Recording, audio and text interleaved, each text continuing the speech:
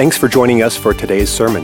We are always so encouraged to hear how God is working in your life. If the messages of this church have touched you in some way, please share that with us by clicking on the Contact tab at lifesc.org to send us an email. And if you would like to give to this ministry, you can do so online to help us bring messages just like this one to you each week. It is our prayer that God blesses you through this message today.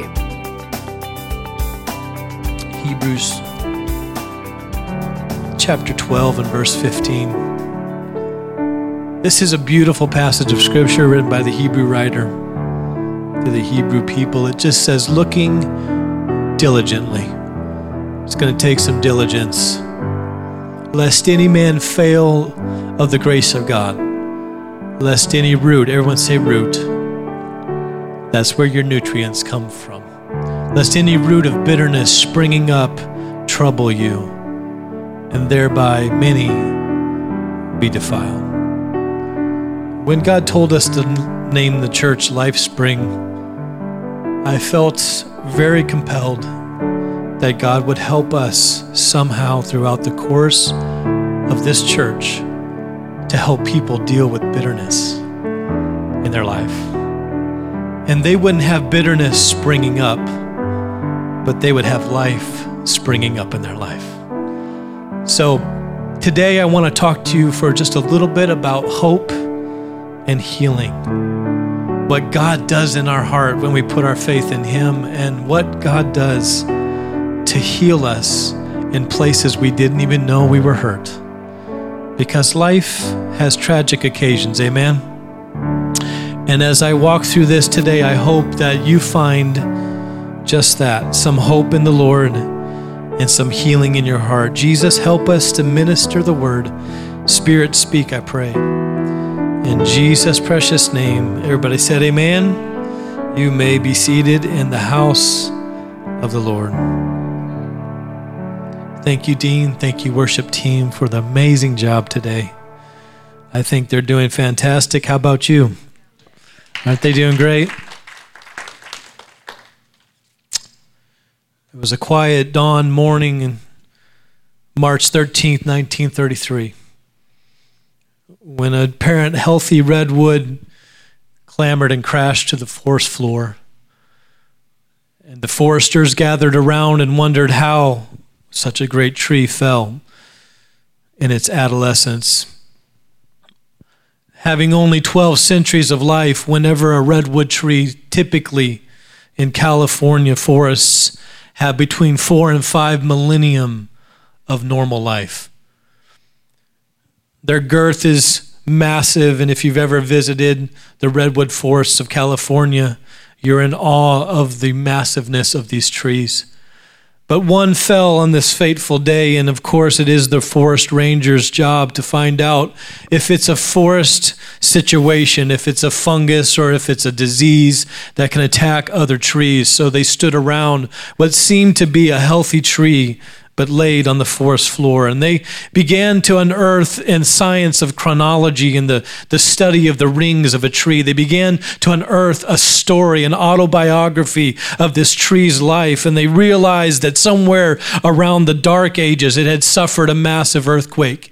And it struggled through the wounds of that earthquake, and it healed. And then again, during the time period of the Renaissance, it had suffered through a fungus that attacked the tree, and it fought through several rings and several years of life. They noticed that the tree struggled and strived to get through the thing that attacked it in the forest.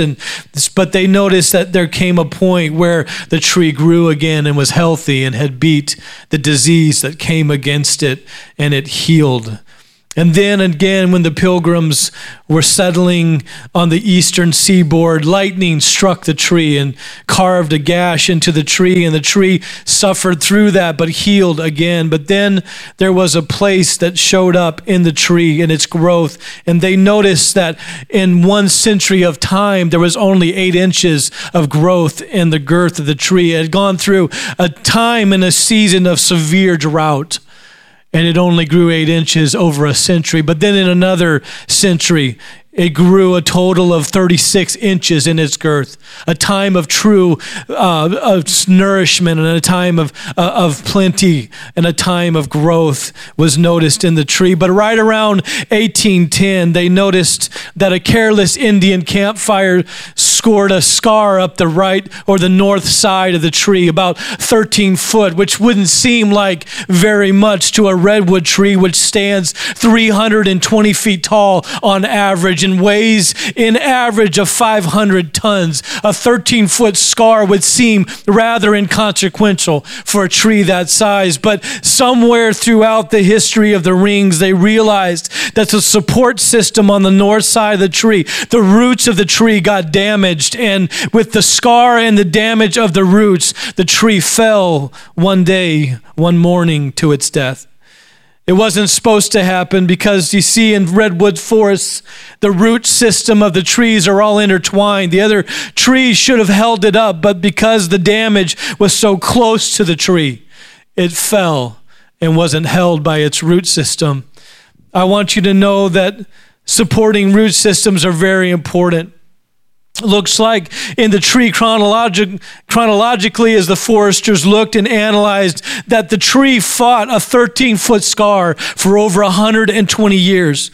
The tree fought the effects of that fire and the trial and the stress of that. And then about 85 years ago, in a cool morning, maybe it was the warming of the molecules as the sun rose in that early breeze that always blows through the forest. Somehow it toppled the tree. Foresters said maybe it was just a small thing. Maybe it was a bird visiting a southern branch on the tips of the trees, but it was enough to bring it down. The thing that would seem mighty and strong, the thing that you'd look at and say, how impressive. It was just a little thing that brought it to the forest floor.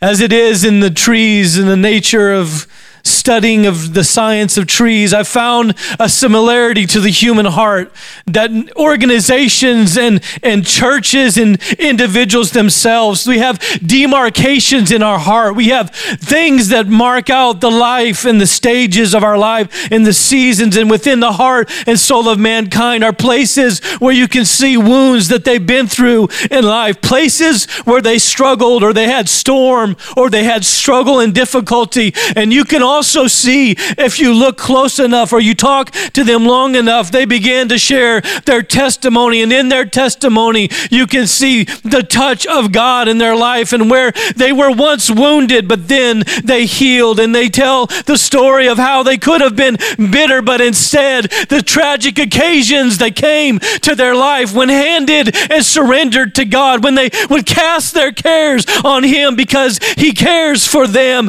You find out in their story if they're still living for God, if they're still serving God, if they still have a sweet spirit, that somewhere in the rings of their life there was healing from a scar. But then again, there's others that I've watched. I've been in ministry over 20 years, and I've seen storms blow through churches, and I've seen storms blow through marriages, and I've seen storms blow through lives. And the same storm that some people I've seen tussle and shift and try to move and live through, the same things that attack them, I've seen them heal and move on and see God use that very storm and that very struggle to help them to reach somebody else who needed to hear, I went through that, but I made it through it. God helped me. His grace was on me. I did not fail the grace of God. And there wasn't a root of bitterness that rose up in me, but instead my root system stayed intact. I stayed in the Word of God, and I got my nourishment. When there was no friend to lean on, Jesus was my friend. When there was no place for me to turn, I found my place in His presence. I spent time in God's Word, and that nursed me and that mentored me and that brought me through a very difficult moment. And if I can get through it, you can get through it. If you just keep Jesus as your root and your source. You see, the source of God in our life is what we were designed to be. We were made to be in God. And He said, I'm going to be in you. and I'm going to be your source. If you look for a source outside of God, you will never be satisfied. It tells us that we have to be careful. It says looking diligently, being cautious, being careful, being diligently, marking and careful analysis of the root system, the sources that we have. Where are you getting your satisfaction from? Where are you getting your entertainment, your enjoyment, your fun, your good times, your bad times? What is the source of where you get your affirmation? Where are you getting the things that feed the deepest needs of your life? Be careful, my brothers and sisters. The scripture says, be diligent not to let it come from a place of bitterness. Make sure that the difficulties in your life don't become greater than the deity in your life. Let God be the God who heals you. Let God be the one who gives you hope.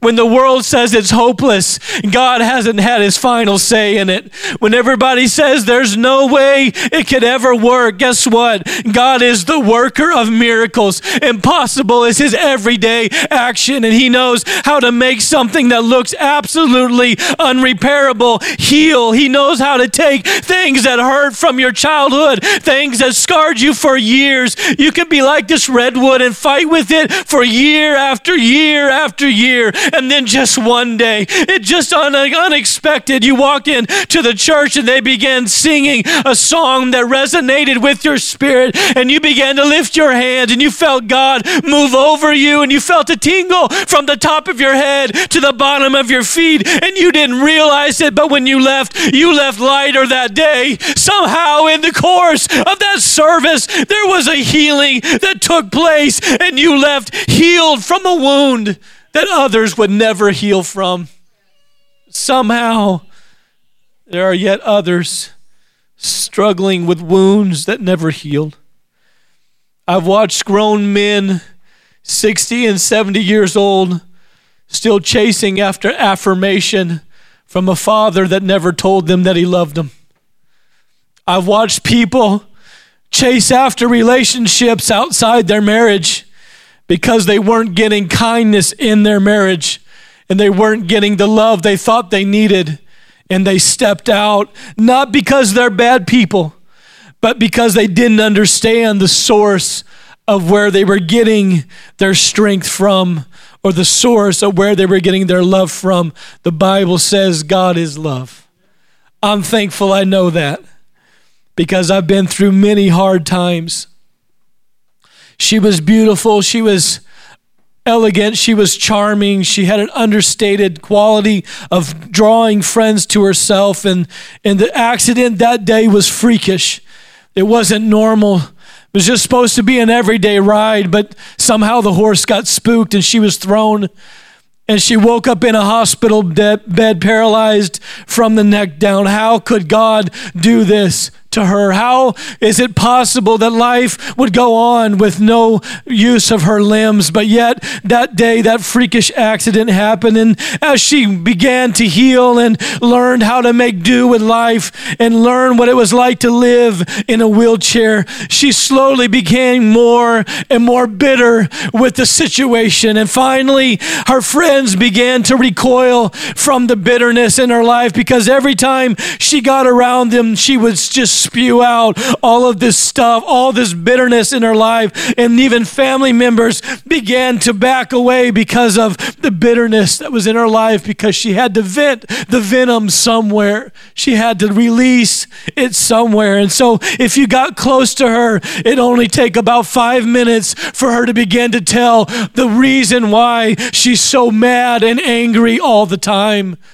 Because I'm stuck to this wheelchair, and I didn't ask for this life, and I didn't ask to do what I have to do every day. Why couldn't my life be the same as everybody else? And one day a friend came that saw the greatness of her bitterness and told her the story of the legend of the canyons. The story goes like this. There was once a master who created the world. We know that is God.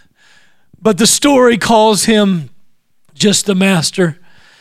And he created beautiful meadows and beautiful plains and beautiful places where You could walk and see all the beautiful things that he had created. And he called for the birds and he spread the seeds.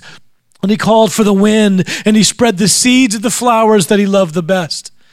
And as those flowers were spread across the earth, he noticed that in the plains and the meadows, there was no shade, no place for them to hide. And so they sprung up quickly, but when the sun came up and the sun was punishing, they quickly withered and died.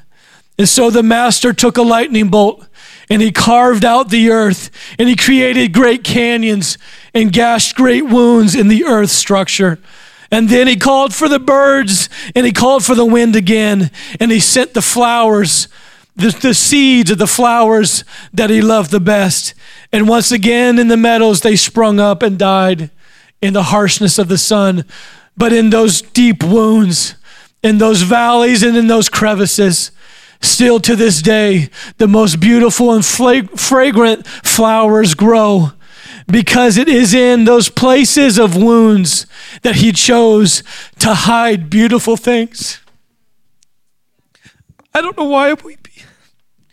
I don't know why I'm so struggling, but I tell you this, 2 years, we're 3 years into this building, and in the first year, someone drove their car through that back window, and I stood there, and the devil told me, this is how your ministry looks. I can take at will what I want from you. That's what I felt the devil tell me. And I stood up and I said, God, you are a God of protection. You are a God of hope and a God of help, and you are a God of healing. And I don't want this to be a bitterness for me. Would you help us with this? And not only did her insurance company pay for everything, but we got the ugly mural off the wall that I hated because she ran her car through it. And I went digging in the rubble and I said, devil, you're a liar. I don't care what you try to drive into this church. I'm going to drive it back out in prayer. I don't care what you do in somebody's life. I'm going to try to help them have hope. I'm going to try to help them heal. This is a place for healing. This is a place for hope. You speak any lie you want to. I believe that if you said it, it's a lie. You know, if the devil's lying, if his mouth is moving, he's lying. And so if he's saying something or if he's threatening you in any way, guess what? In Jesus Christ, it's the opposite. If he said you're not enough, you're never going to make it, you can never have a good relationship, you're never going to have the kind of marriage you want, if he's saying that to you and speaking those fears into your life, guess what? There's a hope in this place. There's a healing in this place, and it can change everything the enemy has said to be different. God walked me to that back room. There's just shards of glass everywhere.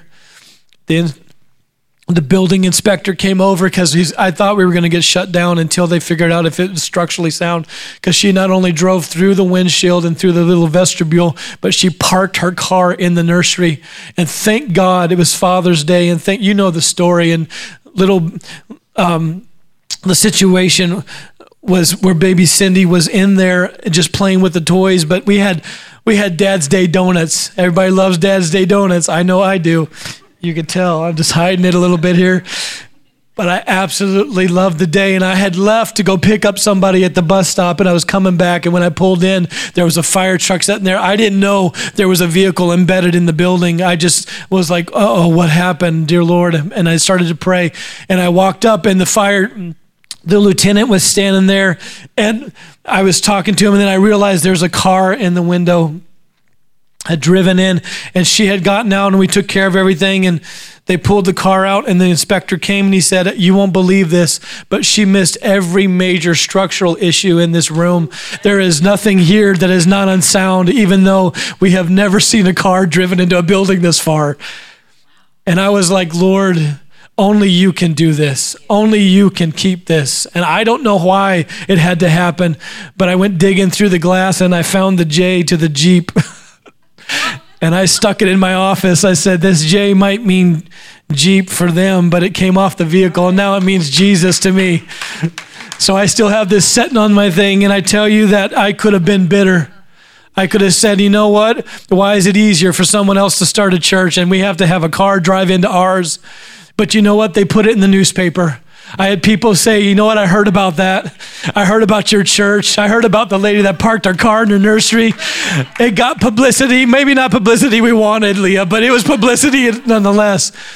But I walked away from it saying, you know what, if God wants to do something with that, I'll let him do it. I don't know why it had to happen, and I'm speaking to somebody's heart right now. There is something that came to your life and your heart. There is a relationship or a person that did you wrong, and you can say, no, I know God didn't bring it, but he allowed it, because God allows everything in the course of time. But you can stand up and say, if he gave it, if he put it in my life, the devil might call it a Jeep and an attack, but I call it Jesus protecting us, Jesus letting people know we're here, and Jesus helping us. You can turn it around and change the way you see it if you will force yourself to reject bitterness.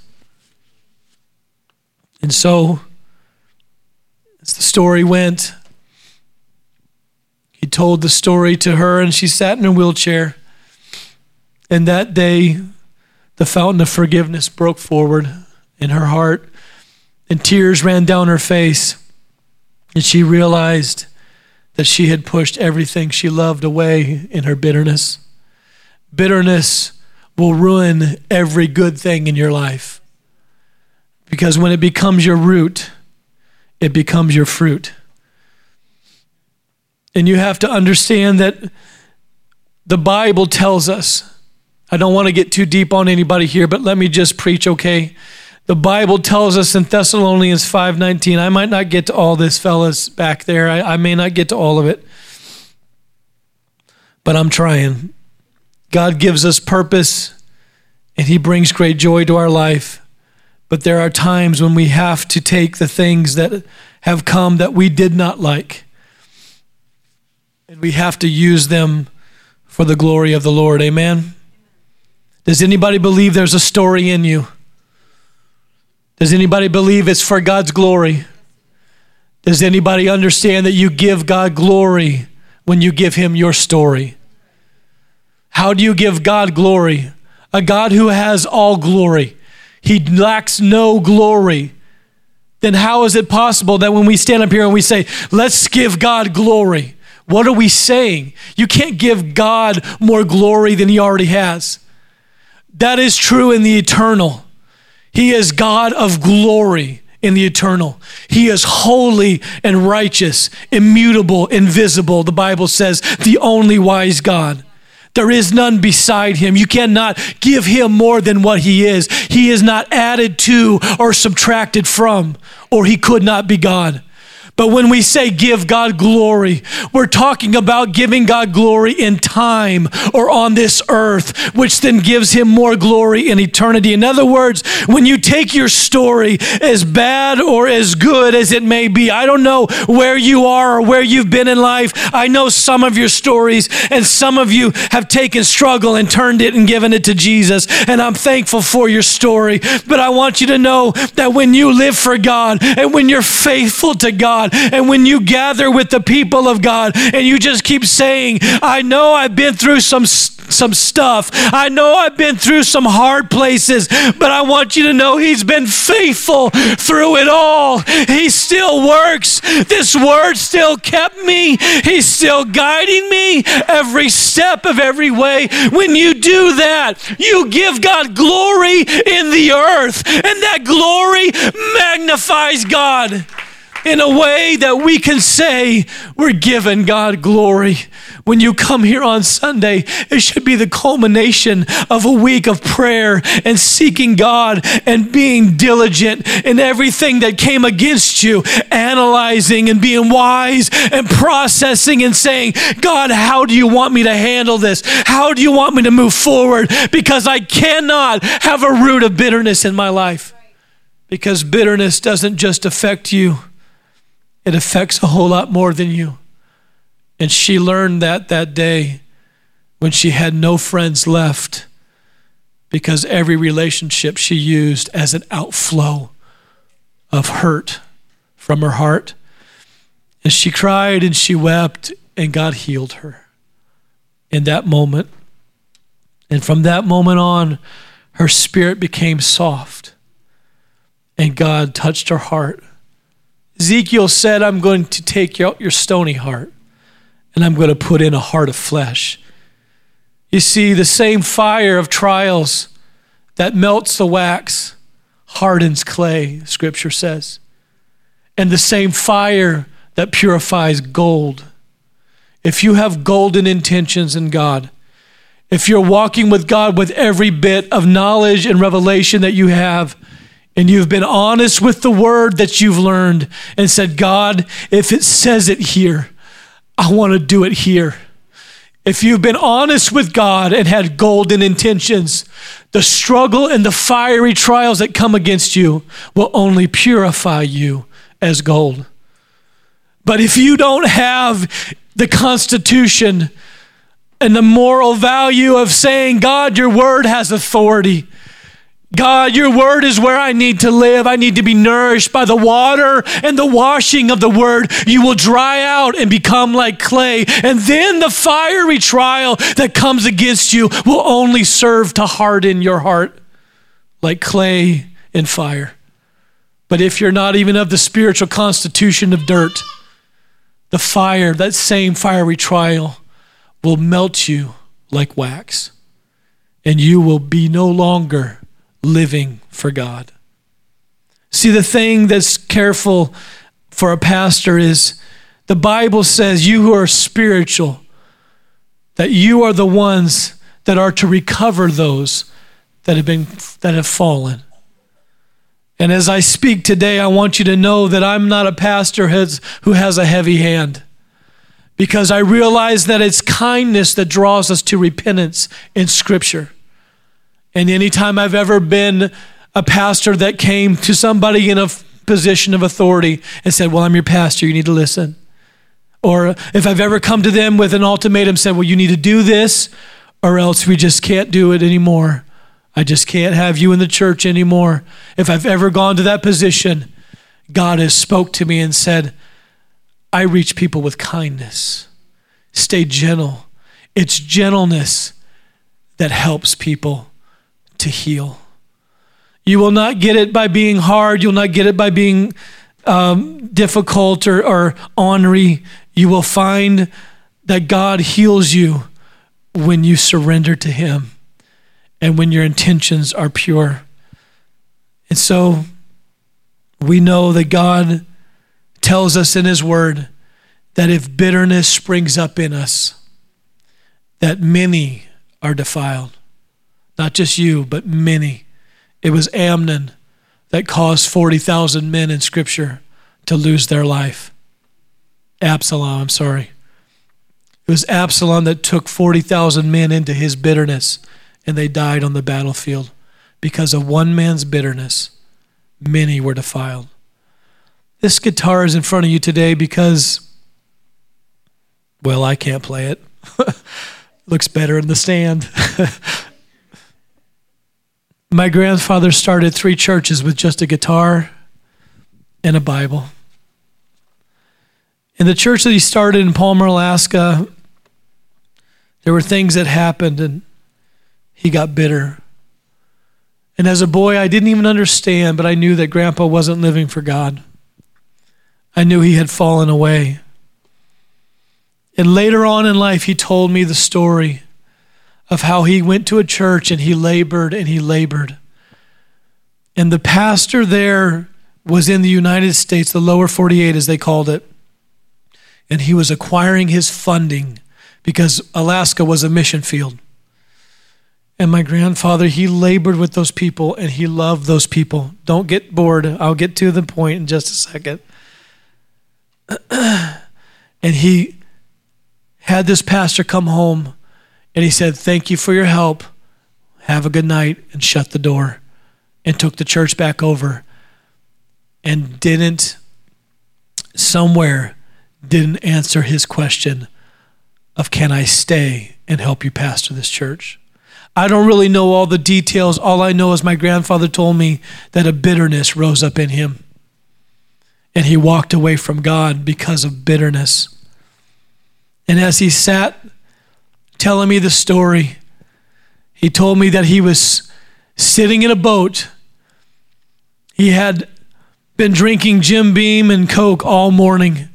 He said, I was drunk and I was basically nursing this root of bitterness and dealing with it with alcohol. And he said, and a bird flew by and God gave me a sermon. He said, I was drunk, running from God because of my bitterness. I had planted churches. He would stand on the street corner and play this guitar until he got people that gathered around him. And then he'd put it down and he began to preach Acts 2:38. He began to preach a message of salvation. That's how he started churches. And now here he is 20 years later, drunk in a boat, called by God to preach the gospel. But the Bible says that his gifts are without repentance. God doesn't walk away from his calling, even if you walk away from it. God doesn't walk away from his love for you, even if you get distant. God doesn't walk away from his care for your life and your kids, even if you feel like you've drifted from God. God still loves you. He said, I'll never leave you and I'll never forsake you. And so in that moment, my grandfather said, I should not have had a sermon given from a bird flying by. But the Lord reminded him, down in there is still a preacher that knows what's right. He said, I went home, I got on my knees, and I repented, and I went back to God. And my grandfather died a man of God. He went back and visited all the churches that he planted. And he got up to preach, and he only had enough energy to preach about 15 minutes, but brother, he lit the place up. He was like, I'm looking for the day when the Lord shall take me away. I mean, he just like buck and snort and looked like he was fighting a hive of bees. Like, yeah. He was just preaching his socks off. And he's like, I got to sit down. He was like 86 at this time. But every one of those churches are still in the United Pentecostal Church. Not that it's an organization, don't get me wrong, but I'm telling you, there are good people. That church in Palmer has built a new sanctuary. My brother was there for 10 years helping pastor that church, carrying the mantle of a grandfather who said, I'm tired of a bottle to handle my bitterness. I'm tired of not taking something that looked like it was something else and giving it to Jesus. I'm tired of making the bitterness the God of my life instead of letting God heal me. And the last thing I want to tell you is, to those of you that are seasoned children of God, hear me carefully. That's 1 Thessalonians 5:19 says this. Thank you, Seth, for helping us today. It says, quench not the spirit. Just quench not the spirit. 4 words. Doesn't seem like much, does it? But actually, having a hard heart, having a heart that grows cold to God, doesn't allow God's Spirit to function in our lives. When bitterness rises up in us and lodges in the heart, which is where the scripture says bitterness does lodge, we find out that we become hard and we become distant. And whether we know it or not, we are quenching the Spirit of God, because the Spirit of God wants to give us a soft heart. The Spirit of God wants to give us a heart that is toward God, or that runs after God. So there's a couple ways, and I'm finishing, that we quench the Spirit. Number 1, the scripture says in this context that we can have contempt against prophecy. We all know people that have used prophecy the wrong way. Someone that says, I have a word from the Lord. And they can't even keep things straight Monday through Friday, but they got a word from the Lord. The Bible says in this context to judge the spirit of the prophet, or to judge the prophecy, to test those things. In other words, keep what's good, throw out what's bad. Don't have contempt against the speaking of prophecy. When someone prophesies, Judge it in the Holy Ghost, you who are spiritual, and keep what's good. And if they have a life that doesn't support that kind of prophecy, or they're just not the person that should be giving that kind of prophecy, keep the good. Because God can speak through many ways. He can speak through a donkey if he wants to.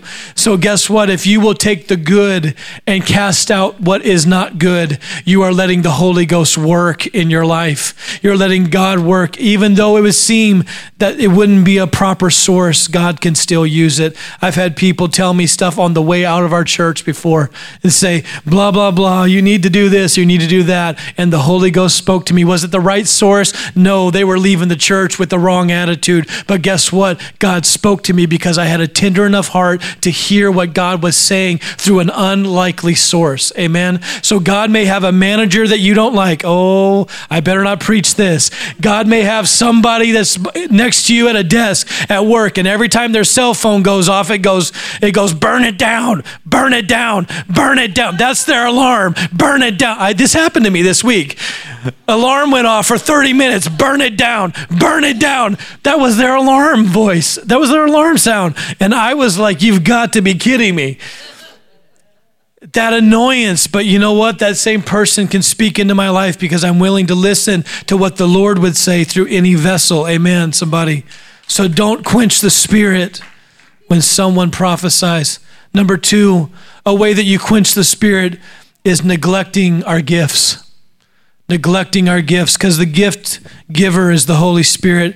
You see this in 1 Timothy 4:15, and then you can compare it to 2 Timothy 1:6. I am rapidly running out of time, but you can see it. If you put up 1 Timothy 4:15 very quickly for me, help me, media team, let's go fast. Meditate upon these things, give thyself wholly to them, that thy profiting may appear to all. Go to the next verse that I have there, 2 Timothy 1:6. Paul is talking to Timothy, and he says, wherefore I put thee in remembrance that thou stir up the gift of God, which is in thee by the putting on of my hands. In other words, he said, stir it up. Another translation says, stir it into a fire. In other words, if it's a fire, when it's stirred up, when you use your gift, he wants you to use it until it becomes useful to the Holy Ghost in fire. Then not using your gift in the church is quenching the Holy Ghost. You can study that out yourself. Number 3, shutting down your emotions is quenching the Holy Ghost. If you sit there with your arms folded and everybody else is responding to the presence of God, you are quenching the Spirit of God by your own lack of involvement. It is important that we understand that we cannot ultimately quench the Spirit of God. You have to understand that in this particular topic that I'm hitting right here, where you shut down your emotions and you won't respond, God is sovereign. He can overrun our will if he wants to, but God is beautiful and gentle in that he gives us a choice. We can sit like a bump on a pickle all day in church and not have any feeling of the move of God while someone over here is dancing in the altar and celebrating God. You can have the greatest move of God on this side of the room and no move of God on that side of the room. Why? Because God allows us to respond to his Spirit with our spirit. And if you sit with your arms folded and say, go ahead, move me, preacher. Go ahead, show me how God is good. Go ahead and try me, preacher. Let me see you work it into a fervor of anointing. No, I'm not here because I have the anointing. I'm here because God puts the anointing on me. In other words, if I quench the Spirit in any way, I know I have to stand and tell you that God will hold me accountable as a pastor. And I believe that our emotions are involved. I believe it's not over emotionalism. I believe that we have to let God do his work. And number 4, resisting the Spirit, resisting the fruit of the Spirit, the behavior that comes from the fruit. You'll find this in Ephesians 4:20. If you are constantly having anger flare-ups and wrath and malice and bitterness and hatred, it's addressed in this scripture, Ephesians 4 and verse 20. And then the 5th thing is, 1 is resisting the fruit of the Spirit, the work of the Spirit. And 5 is bitterness. Please put that verse up there for me. Ephesians 4:30. Thank you. And grieve not the Holy Spirit. Grieving and quenching is a very similar thing in the scriptures. Grieve not the Holy Spirit of God, whereby ye are sealed unto the day of redemption. Don't grieve the Spirit of God. And there's a place in my heart when I began to pray as a young minister. I watched a sermon that really affected me, and that sermon has always been in my life. And I've known my entire life, hear me carefully, I've known my entire life that bitterness can take out ministers. I've known that. And I have been cautious and diligent, but there are places where I find the Holy Ghost speaking to me like, this has gone too far. You've let this live too long. I remember I was sitting in a group of ministers. Sarah was in another room, but we were in a group of ministers, and my name was up for the youth president of the state of Wisconsin. And I was in a battle I was battling John David Putnam. It was me and him, and we were in a fight for the presidency. And I was like, you know what? I have dreams. I have hopes. I have aspirations. I want to minister to the youth of the state of Wisconsin. I'm excited about this. And when my name fell down and someone else rose up, the youth president at the time turned around. He's right in front of me. And he said, that's not a vote against you. That is a vote for someone else, but that's not a vote against you. And I said, how can it not be a vote against me? They said they didn't want me, is what they said. I had this spirit of bitterness try to rise up in me. And you know what my flesh said? Stand up and walk out. Don't ever come back to another minister meeting in this state. That's what my flesh said. But I sat there. It hurt, but I sat there. And I talked to other ministers, and I talked to other people, and I let the Lord work on me. And I contributed to the ministry of that youth president. We were brought in underneath him, and we did everything we could to support him. You know how you handle bitterness? Number one is find a place to serve.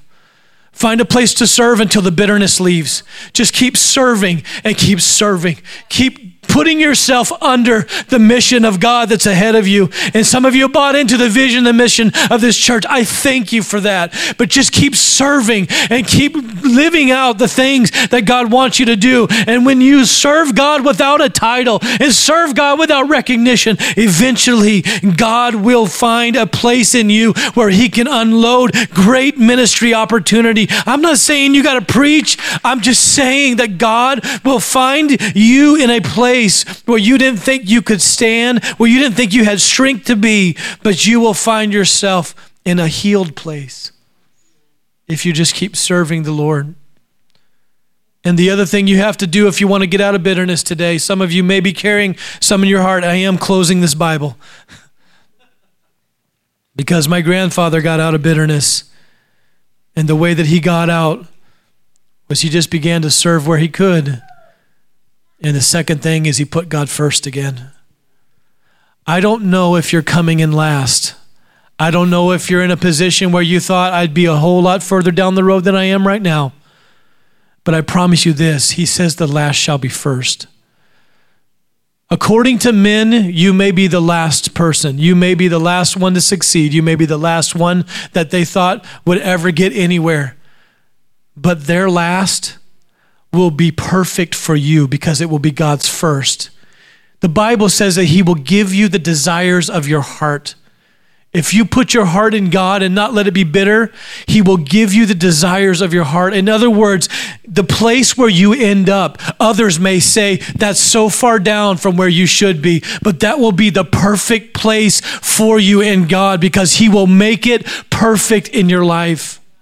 I've watched some of you come from different places, different churches, and I've watched you blossom. I've seen more smiles on your face than I've ever seen before. Some of you came in and you were so closed off. You were impervious to even a touch of love. But as God began to minister and to heal you and hope started rising up in your heart, all of a sudden you were okay to a little side hug from Pastor.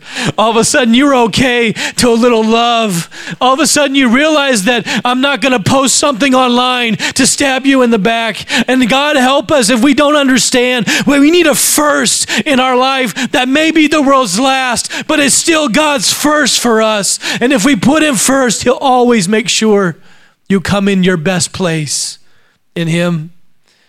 And so I went through my Bible, and I had men sign this Bible. It's coming apart. It doesn't leave the home. It stays in my prayer room at home. Thank God I still have it.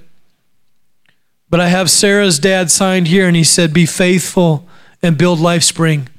Signed, John Englehart. John Lumpkin, once the district superintendent of Louisiana, he signed, "God bless you, Brother Lumpkin." I didn't know him very well. He was Anthony Mankins' father-in-law and Mickey Mangan's dad, but he was a man of God. And I had this little thing where I wanted to just fill my Bible full of words from men that lived it their entire life. The General Superintendent of the United Pentecostal Church, Nathaniel A. Urshan, said, "The Lord is a strong tower." For him, no matter what he went through, managing a global church, he said, if you have a place to run to in Jesus Christ.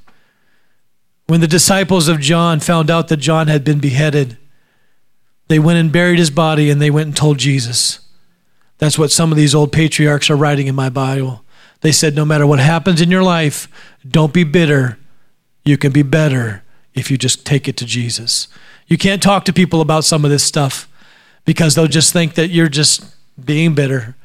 And some people actually are happy they're better off than you are. But if you take it to Jesus, that's the safest place to share it. And then my grandfather wrote this, "The Lord is my strength forever." Reverend Joseph, church planter, Clifton Beam. His legacy lives because he went back to Jesus. Brother Davis, Macon, Georgia, a place known for spawning off huge storms, said, "Love the word always, Joe Don. God bless you." And good job. He didn't even know what kind of job I was doing, but he said, "Good job." Brother Mooney, may God bless you always. Call on the name of the Lord. Keep the faith. He always said that. Keep the faith. Because you're going to need the faith. You got to keep it. Amen. Let's stand together. I probably don't even know how to close this sermon, but that's okay. I told the Lord that I didn't know if this was the sermon I was supposed to preach because I felt like I was preaching to myself. But whenever we let bitterness rise up, it quenches the Spirit. And we cannot ask God to anoint us and flow through us, Brother Reese, if we don't address the bitternesses that are in our hearts, because it quenches the Spirit. Let's give to the Lord everything that's in our heart. I don't know if I've talked to one person. If I've talked to one person in this room, this sermon is a success. And I'll go sit down and I'll just keep loving Jesus. But I hope that I've hit more than one. I hope I'm not just preaching to myself. Don't live an entire life and then walk away on God. Just because it got hard, just because it got difficult. Let the fiery trial mold you and make you into a heart of gold, where people look at you and say, how is it possible that she's still sweet, or he's still kind, or they're still soft after everything you've been through, after everything you've walked through, after everything they've said about you? You can still have a soft spirit. You see, it's that love for each other, that kindness that the world notices. They said they knew that they were the people of God because of their love one toward another. And if you don't deal with your bitterness, you cannot love your brother or sister. The church is better when we get rid of bitter. I'm done talking. Let's pray. Jesus, there's somebody in this room right now. You've brought them to this word today. You've brought them to this message today. They receive it from you. I can see it in their eyes. They receive it from you. They want to change the situation. It's a spouse right now that they're dealing with. It's a husband, it's a wife, it's a situation with a child right now they're dealing with. They don't know how to be loving and yet be harsh enough, but yet be humble enough to instruct that child, but yet they're still trying, and they're dealing with some bitterness over how it's happening. But Lord God, would you help them in their heart? Would you help them in the place where you dwell, Lord Jesus? Would you be the God of all grace? Would you be a God of kindness and mercy? Would you help us today? Lord, we don't want to live a life where we pretend like we're whole, pretend like we're healed. We don't want to live a life where we pretend like we're well, spend an entire life going and coming from church and never actually address the issues of the heart. What a tragedy. Help us not to be those people, or someday all of us will stand over their fallen form and say the leaves were so green. They seemed like they had so much life left to live, but yet they fell. And all that's left to do is cord it up into cordwood. And eventually the saw will find a place where the rock goes all the way through, where the bitterness ate the heart out of their life. Lord, I pray right now in the name of Jesus, a prayer of prophecy, and I pray that everybody in this house receives it. Make us, like David said, the palm tree, where the life is at the center of you, Jesus. Where a palm tree has its life in the center, it can be bent over by the wind, it can be bent over by the storm, and it will just stand back up again. I pray, and prophetically I pray it, that there is a spirit of resilience, there is a spirit of grit that comes over the heart of any man or woman that needs strength or courage from God. Right now, in the name of Jesus, I speak that their life and their hope and their healing is so buried in you, Jesus, that no matter what trial comes against them, no matter what struggle comes against them, no matter who leaves them or who stays, you will always give them strength to stand back up and to keep going. In Jesus' name, the righteous are like the palm. They flourish. In Jesus' name I pray. Let a flourishing spirit wash over somebody. They came to this service feeling like they were about to fall and to let go. But today we wrap our root system around them.